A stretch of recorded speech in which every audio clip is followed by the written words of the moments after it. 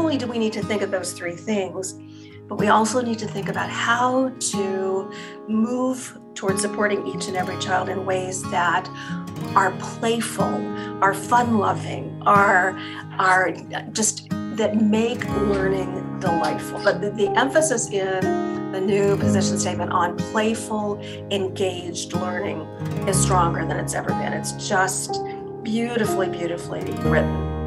Hello, and welcome to Voices from the Village, a podcast from the Wyoming Early Childhood Professional Learning Collaborative.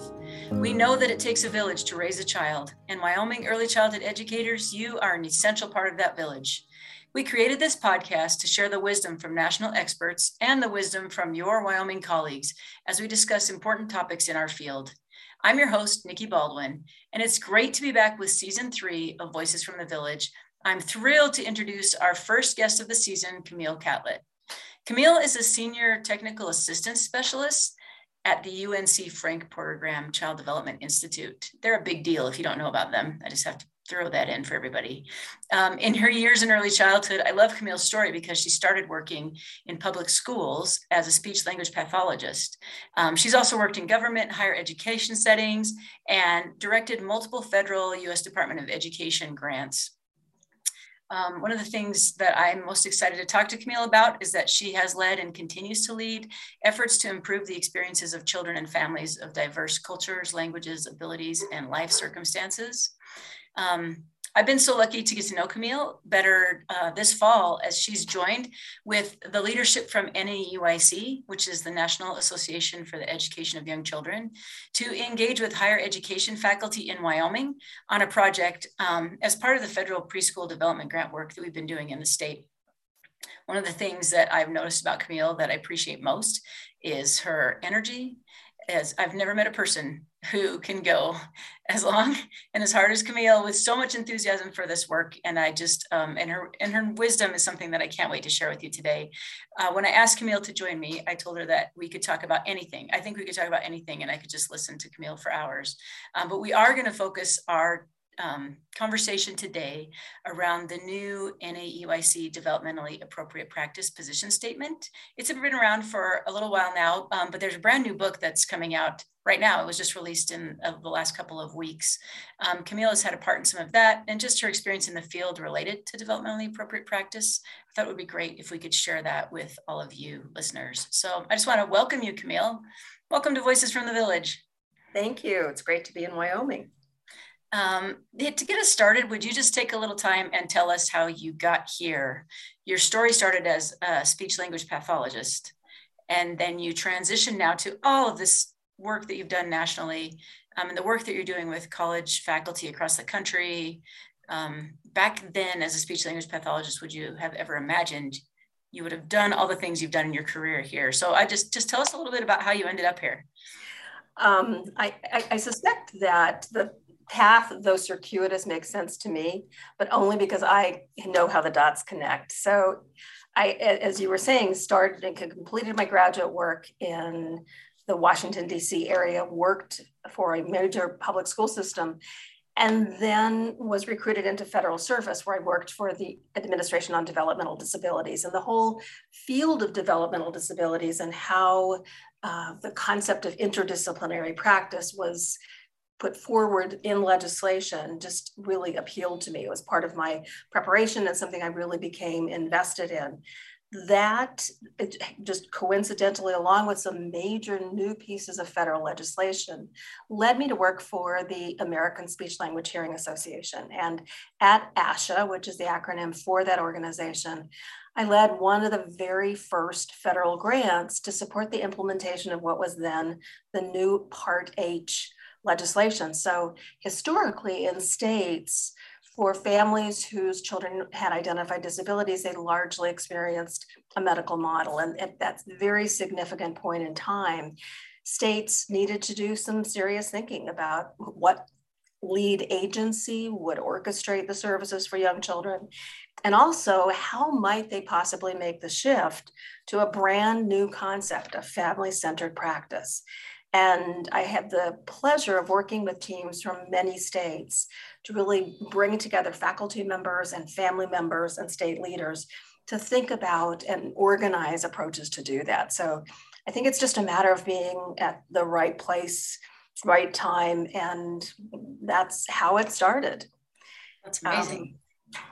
That happened also to lead to the next transition, which is I was working largely with teams from states who were involved in ongoing professional development.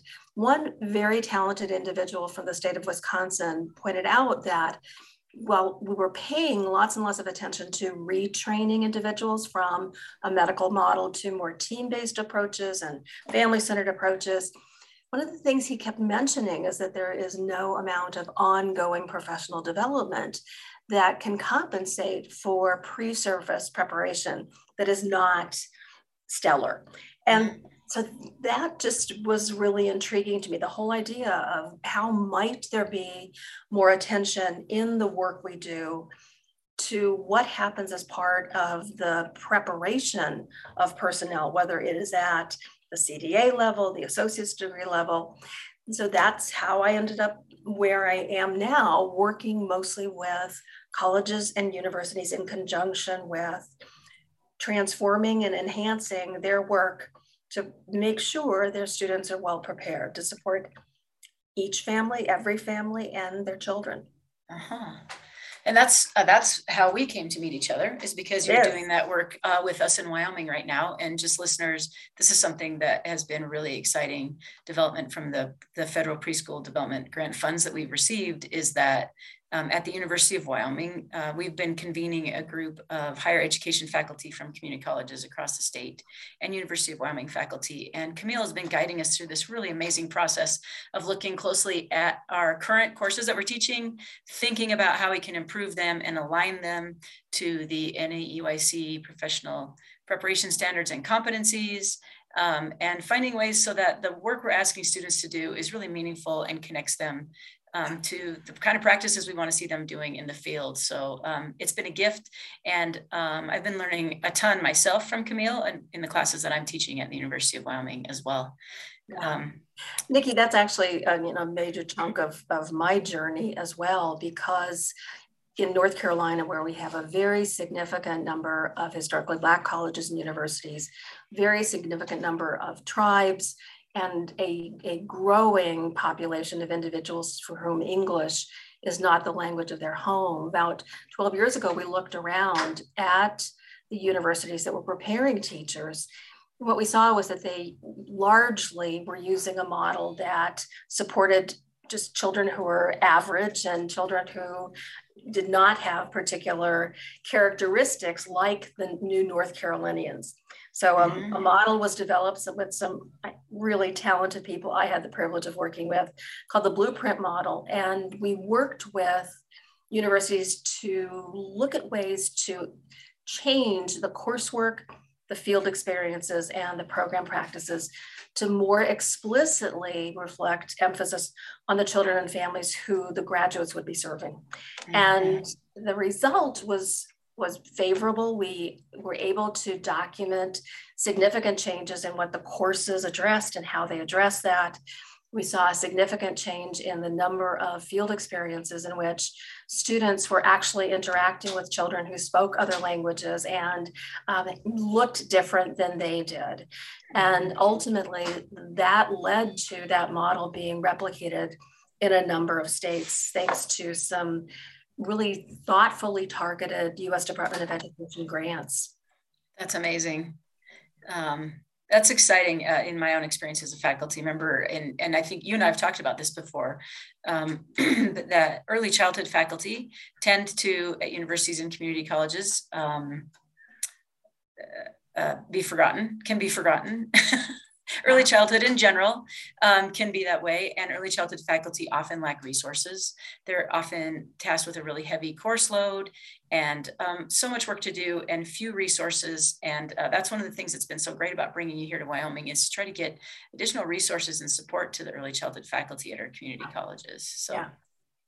When you think about the role that faculty play in preparing future professionals to support children and families, it's completely surprising to me that in most states, there is no professional development system for those individuals. That largely faculty members are on their own for attending conferences. Some of them have support to do that, others don't. And as a result, we see changes that are desired, but not necessarily implemented because there isn't a support structure for doing that. So, yeah, and I think there are multiple, I guess, contributing factors. One that continues to shock me is I will work in a state where the state agency leaders develop a new IFSP plan, for example, and want all of the teachers to really be using this new IFSP to develop plans for young children with disabilities. And they develop a set of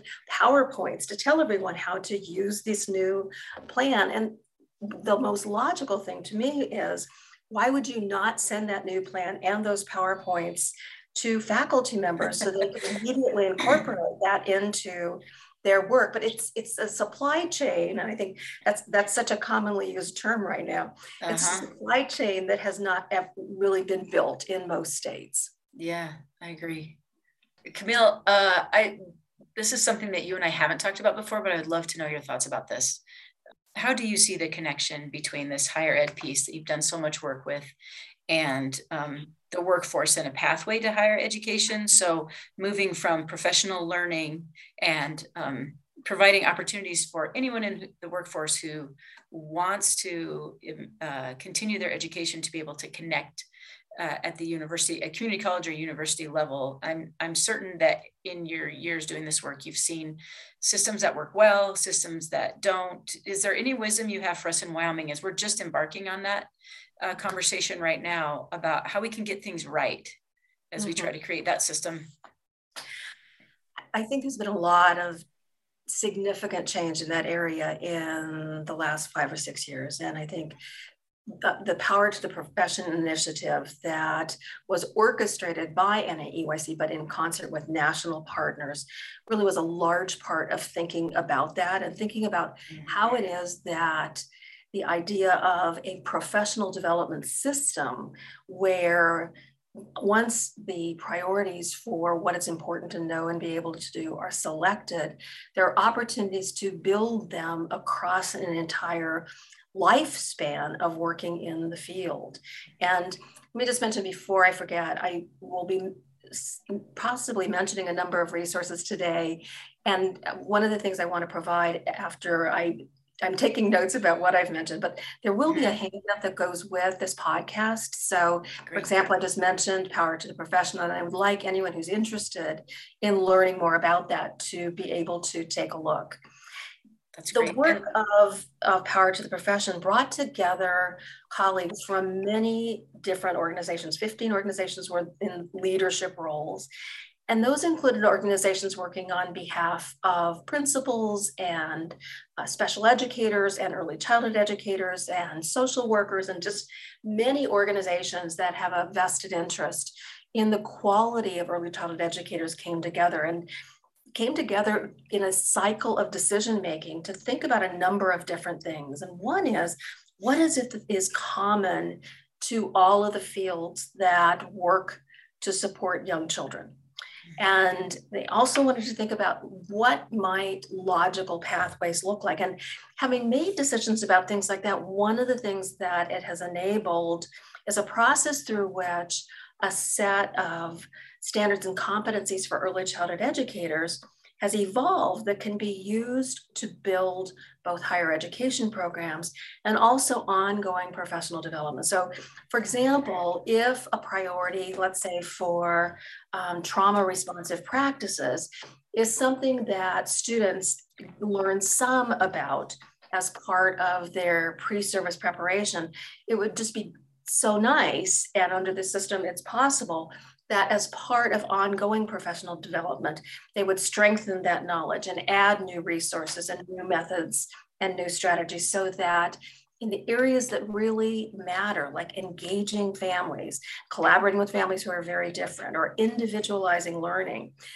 there's so little time in the pre-service program and so little opportunity to practice that this vision of a path that would run consistently through a career is a very exciting shift. And I think the unifying framework that came from Power to the Profession really lays that out. And so that's one aspect, that no matter whether individuals who work with children and families have had the most basic course, or they have a CDA, or they have an associate's degree, or a bachelor's degree, or master's degree, it for the first time really gives us a vision of continuity and consistent emphasis on things that really matter. Mm-hmm. The other thing about it that has been extraordinary is how much closer it's brought components of our very diverse and complex field. So I think, for example, about my colleague, Eva Horn, who teaches at the University of Kansas, teaches in a blended program where her students really are learning about both early childhood education and early childhood special education. And I look at how, as a result of the thoughtful work that's been going on, one of the things that her students have as a basic text is developmentally appropriate practices from NAEYC, and also the recommended practices from DEC. And it gives this opportunity for the first time in our fields to look at the cohesion and to look at where you start with a general and basic and thoughtful understanding of child development, and then have opportunities to apply it in more and more complex and sophisticated ways. Mm-hmm. Thanks. I'm so glad that you brought up that developmentally appropriate practice document, because I think that's a lovely segue for us to talk a little bit more about the newest version of that document. I remember early in my career when I first saw the very first DAP document and book, that was really transformative for me as a professional. It was so long ago now, but things are different. A lot has changed, and there's been many iterations of that document since that time. And I just love what NAEYC has been producing in all of their foundational documents in these last few years. And I'm so excited about the DAP document. Can you just tell our listeners what makes this edition special? What's special about this version, and what do you love about it? I could probably talk about this for a long time, because it's something that I now feel as though I have spent a good deal of time with. One thing that to me is tremendously useful is even the organization. So as Nikki's saying, there is both a new fourth edition position statement. The National Association for the Education of Young Children has a position statement on developmentally appropriate practice. And one of the things that they did in revising and updating the third edition is they organized the content to mirror the content of the professional standards and competencies for early childhood educators. So what that means is, in the standards and competencies, there's a chunk on partnerships with families and community connections. Similarly, in DAP, there is a section specifically devoted to it. They're called standards in the standards and competencies. They're called guidelines in DAP. But what it means is that there is both basic information about that which is foundational, and then in the companion, in the DAP book and position statement, it really takes it to a level that is beautifully integrated. So for example, one of the things that the new position statement thoroughly embraces throughout the position is the idea that there are always three core considerations we need to be thinking about as we think about young children. And one of them is, what is it that we know about child development? How might that apply to this child? That's what they refer to as commonality. And it's things like, what might we expect a 2-year-old to know and be able to do? And then the second consideration is to really think about the context of the child, which may have to do with family, may have to do with community, may have to do with life circumstances. And then the third consideration is, who is that child as an individual learner, which ranges from what are the things that interest and intrigue this child to what are the things that are really hard for this child to do. And how do we put those things together? And then here's where just the divine challenge of DAP comes, if you will. Not only do we need to think of those three things, but we also need to think about how to move towards supporting each and every child in ways that are playful, are fun-loving, are just that make learning delightful. But the emphasis in the new position statement on playful, engaged learning is stronger than it's ever been. It's just beautifully, beautifully written. Yeah, I love that too. And the number of times it says joyful or the word joy in this document, that did not exist before. And that's really meaningful for me, that we're talking about that playful, joyful learning. And that should be the expectation for what all children have the opportunity to experience. I just love it. I love it. Right. But in achieving that expectation, we also are thinking that this is a child who's not just turned 2, but 2.5, and who has cochlear implants because she was born with a profound hearing loss. And there are 2 languages in her home. So all of those factors need to be, I guess, braided into cohesive decision-making. Yeah, I love that. Thank you. And the other thing that really stands out to me in those core considerations is that context is a part of each of the 3. Mm-hmm. And you know, you spent so much of your time talking about serving children and families of diverse cultures, languages, abilities, circumstances, and you can't escape that on any page of this new DAP position statement. Can you just talk to our listeners a little bit more about what all that means? What are the goals here? What children are we talking about? And what is our obligation to children from all those different diverse experiences? Yeah. I think that some of that is found in DAP. I think other components are maybe found in another new-ish resource from NAEYC, which is an equity position. The Division for Early Childhood and other organizations have also endorsed and embraced this vision of supporting each and every child. And I think it really unpacks the idea that until all means all, that we really need to think about each child and who they are as a learner.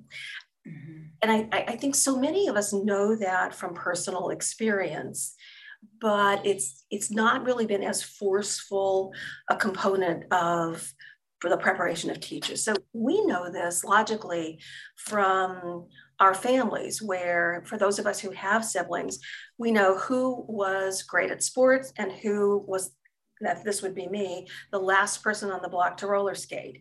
And we know who really found reading to be a snap, for whom was reading a struggle, who was a great speller and who couldn't spell to save their lives. And I think, you know, for each of us, we have known and watched what our siblings excelled at and what we excelled at, and just seeing how individual learning is.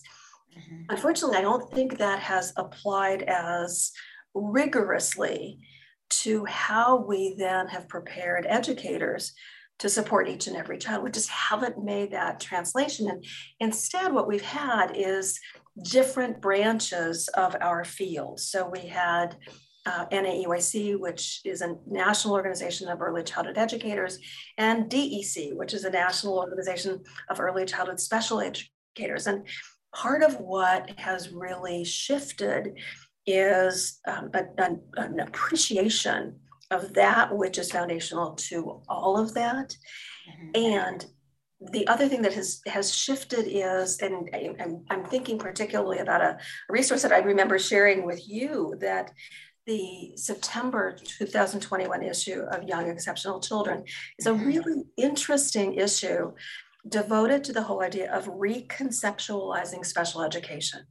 Because I think we've expected that there was early childhood education, early childhood special education, and what this new way of thinking about how we conceptualize ability and ability differences means that we need to be responsive to all social identity. So it's not enough to say, I'm supporting this child because this child has a label of Down syndrome or of cerebral palsy. This is also a child with a family, with living in a community, who may have had more or less difficulty in their life circumstances, who may have just a different race, who may have different languages, that our multiple identities have been embraced by both organizations in ways that really allow us to develop and use some new materials and to more easily than ever draw resources from both fields to support each child. So I think so much of this is about appreciating individual differences of many, many kinds, also appreciating who each of us is and what we bring to the equation. I think so many of our students have not had lots of different life experiences with people from different races, different languages, different cultures.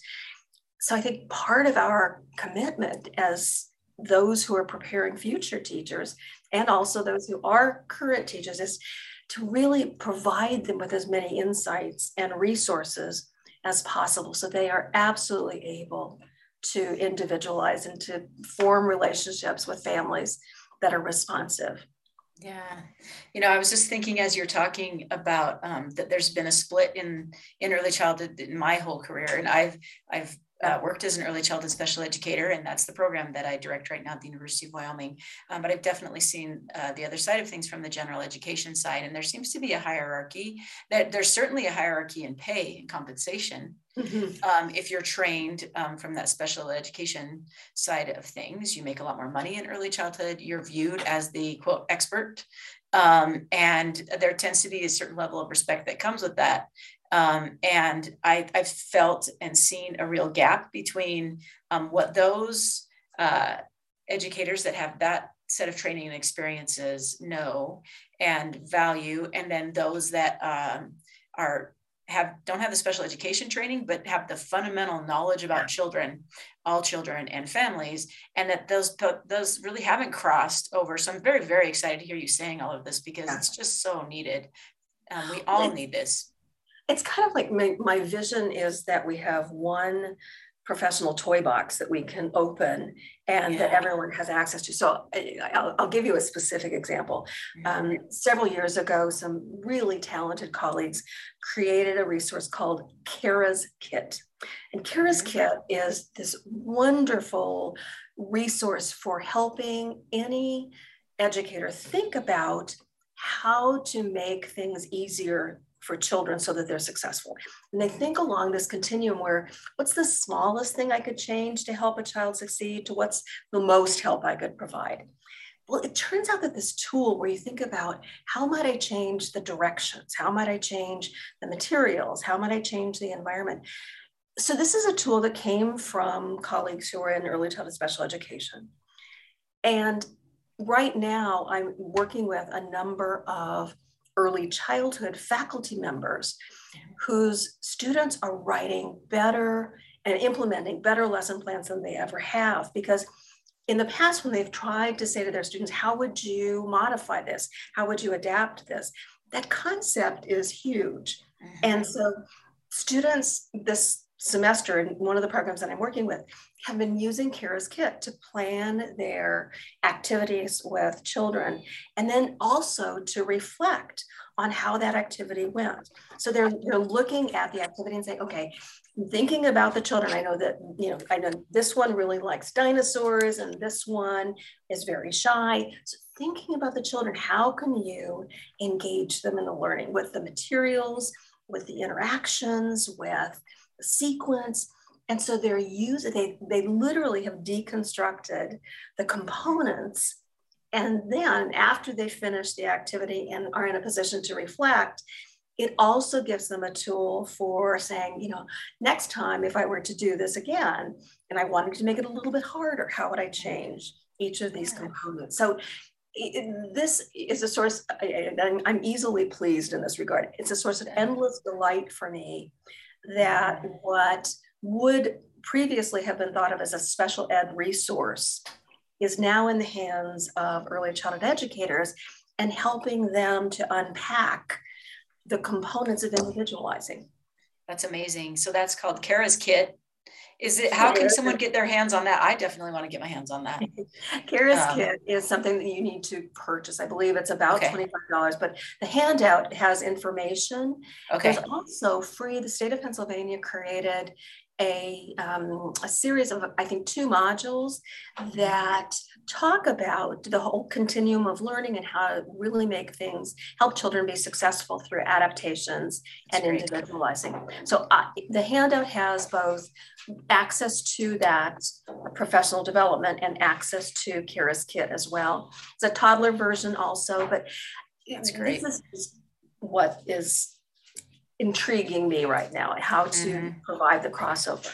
Yeah, I love that. And also, I'm sorry to interrupt, but I was also going to tell you that NAEYC has done a lot and is to really be commended for fostering this kind of thinking, because in the past several years, every time they have created a new position statement or resource that's part of this evolving suite of ideas under Power to the Profession, instead of just issuing the statement in English and Spanish, what they've done instead is to create what I call a landing pad. There's actually a website. So if you want, for example, to take a look at the new position on developmentally appropriate practice, you can go to, and again, this is also in the hand, you can go to a website, and not only will you find the resources there, but you'll also find things broken out into components. So for example, there's an entire section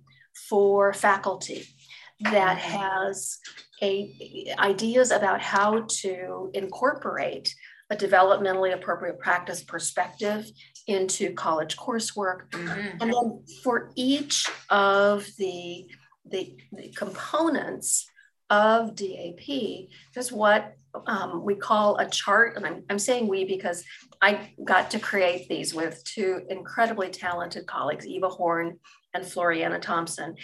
So each of the charts has just wonderful resources. It has vignettes that you can use to help students learn about children and families with different characteristics. It has questions and prompts for reflection. It has activities, it has assignments, it has additional resources. So truly, NAEYC has gone, in my estimation, from just providing a URL that says, here's the new position statement, to really providing a service to the field. There's an equally robust set of resources for early childhood educators. And right now they're in the process of planning a whole sequence of professional development to really make sure that whether you read the position statement or actually invest in the book, that there are lots and lots of supports for using the new ideas and the new content. That's amazing. And just to point our listeners in the right direction, the handout that Camille's talking about will be landing at the wyecplc.org website. So when you go to this podcast on that website, there will be a link there. And also just let me say that if you're interested in some of these NAEYC resources and want a little bit of extra help finding those and accessing those, your professional learning facilitator in your region is a great person to get a hold of, and she'll be able to help you find the resources that you're looking for as well. So they're there and we'll help you find them. Super. Great. Camille, I've just been thinking a little bit more about your career and your experiences you've had at the policy level and at the state level and the higher ed level, and your perspective of pulling all of this together. I want to bring it down to the classroom level just really quickly and just have you share a little bit of your wisdom with our listeners. So if you think about a new early childhood educator who may have not had the opportunity to go to college, but they know that they're where they want to be with a group of kids in a classroom, in a space, or in a home, family home childcare program or something else, and they were to ask you for one piece of advice about the most important thing for them to be focusing on in their work with kids and families, what would you say to them? I think that's a particularly difficult question right now, because I think one of the things that we're hearing every day is that our whole early childhood system is broken. Yeah. And I think as we look at issues of compensation, as we look at all of the vacancies, and we look at a history of a system that has undervalued people providing, I think, the most important work there is. As a country, we have just some incredibly big challenges that I hope we'll have some support in addressing soon. Yeah. I think that the thing that to me would be most important for someone who's new is to find someone who can give you sage advice, who has been in the field for longer than you, and just can say, this first year is going to be harder than any other year that you teach. Yeah. Whose wisdom will not come in the form of read this article, although that certainly could be one form, but I think can come more in the form of just practical magic for daily challenges. So the fact is that there is so much to learn to be truly excellent in this field. And often the rewards certainly aren't financial. So having someone who can remind you, new educator, of the difference that you make. And just once you have one of those stories in your repertoire, it's just the first building block in really learning about a career that's amazing and unlike any other. But right now, there are some things that are hopefully that are problematic, and that hopefully will get better. It's a hard time to answer that question, because it's so challenging. I think the other thing too that makes it particularly challenging for new early childhood educators right now is if they're coming out of higher ed programs, they have just experienced a long period of non-normal learning. And so there was recently a set of ideas put forward by 4 top authorities on family engagement. And the reason that they decided to share ideas, and these are ideas particularly for higher ed programs, is they were calling around and discovering that there were some students who actually were graduating from an early childhood education program, never having had a conversation with a family member, because there haven't been families to interact with. Yeah. And so I think we're starting to do some really clever things.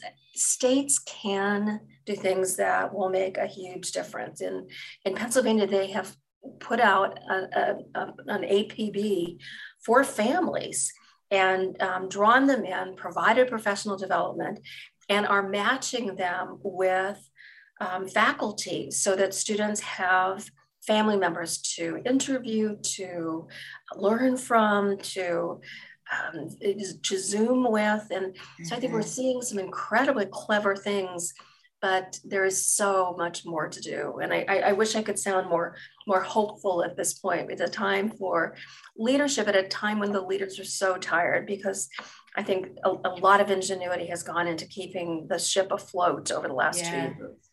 Yeah, and I really love that answer. It wasn't what I expected. I don't know what I expected to hear, but I think the core of both pieces of your answer are relationships. What we need right now is supportive relationships, even relationships with families. Students need to have relationships, work on relationships with actual families. But I love that piece that you started us off with, thinking about what we need is each other and support. And I did some work for my master's where I found that one of the common themes, this isn't news to anyone, from early childhood educators in Wyoming is just isolation. You know, we're a very large state, and isolation is a really huge challenge for us, I think, everywhere in the field, everywhere in the country. But that just feeling so alone in what we're doing, and such a stressful job and such an important job, we need each other. We need to find people to mentor and coach us. We need to connect each other. And I can't resist giving a shout out to our listeners that is one of the reasons why the Wyoming Early Childhood Professional Learning Collaborative exists. It's one of our primary goals is to decrease your isolation. And if you're having feelings like that and you want to connect, we have resources for you, and we're here to try to connect you with other educators in your region, in your area, and in the state. So yeah, that's really helpful. Thanks, Camille.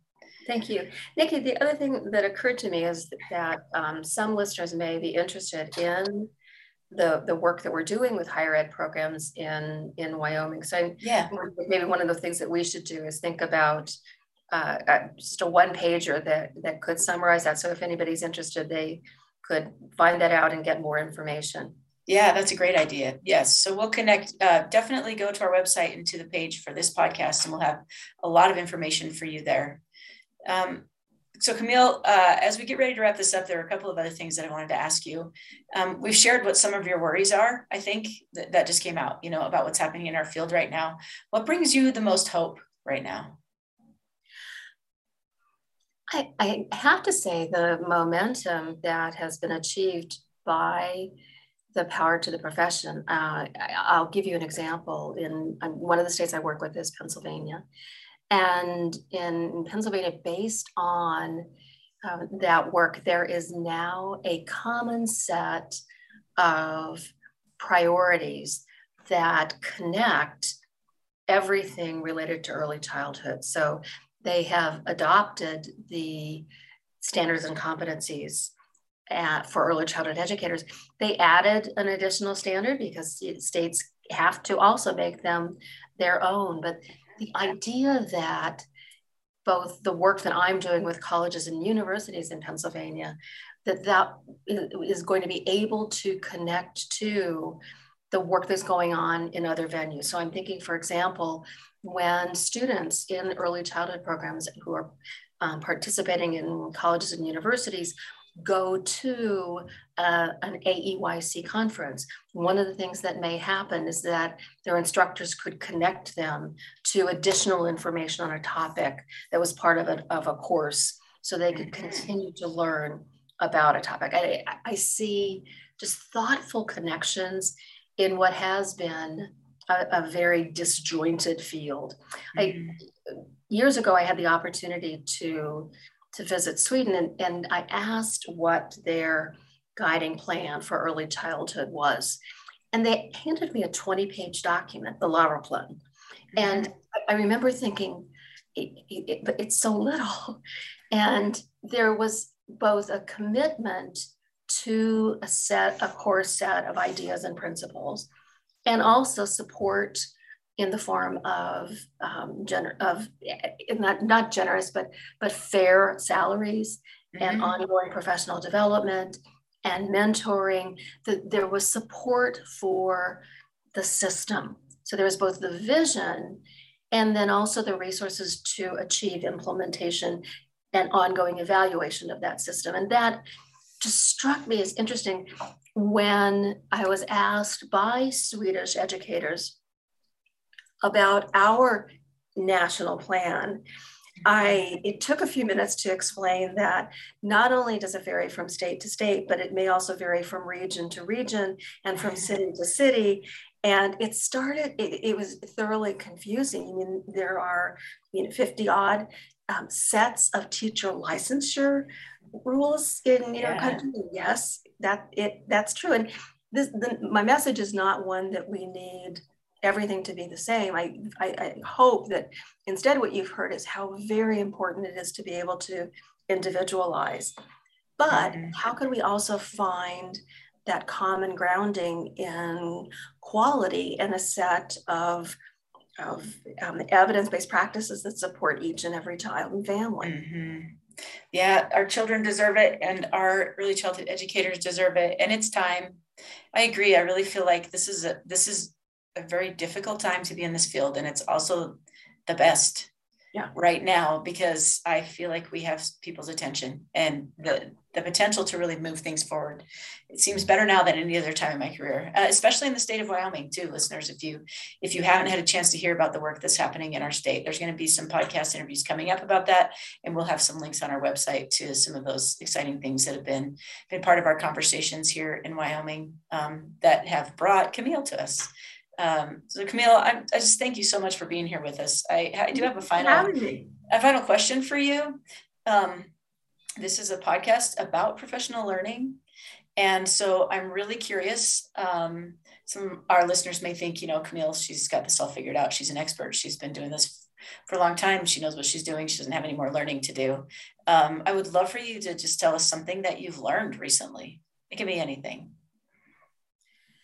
I think what I've learned recently is how much my life is enriched by travel. It is of all, I think I work pretty hard, but I work pretty hard so I can travel. Mm-hmm. And what that has allowed me to connect to is just amazing people in very different parts of the world, mm-hmm. where just the underlying idea is there is charm everywhere if you know how to look for it. And so I have felt this discovery keenly during this time when travel has not been possible. Yeah. And I feel like I want my passport in my hand again. So I really can reconnect with the world. I love that. I love it. I do have one final question for you that's been on my mind since we've been talking. I just can't let you go. I'm sorry. But I've been thinking about your career and the kind of legacy that you're leaving for our field, which is it's really significant. I don't know if you've had opportunities, if you've spent much time thinking about your legacy, but what is it that you would most want to be remembered for having contributed to our field and all of your work that you've done?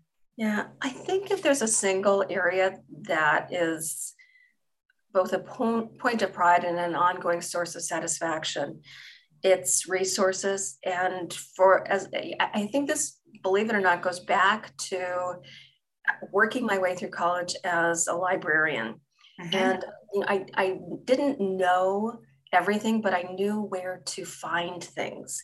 Mm-hmm. And something that I've been really committed to in this field is that regardless of what fiscal resources people had, I want them to be able to access free, high quality, readily available things to support their work.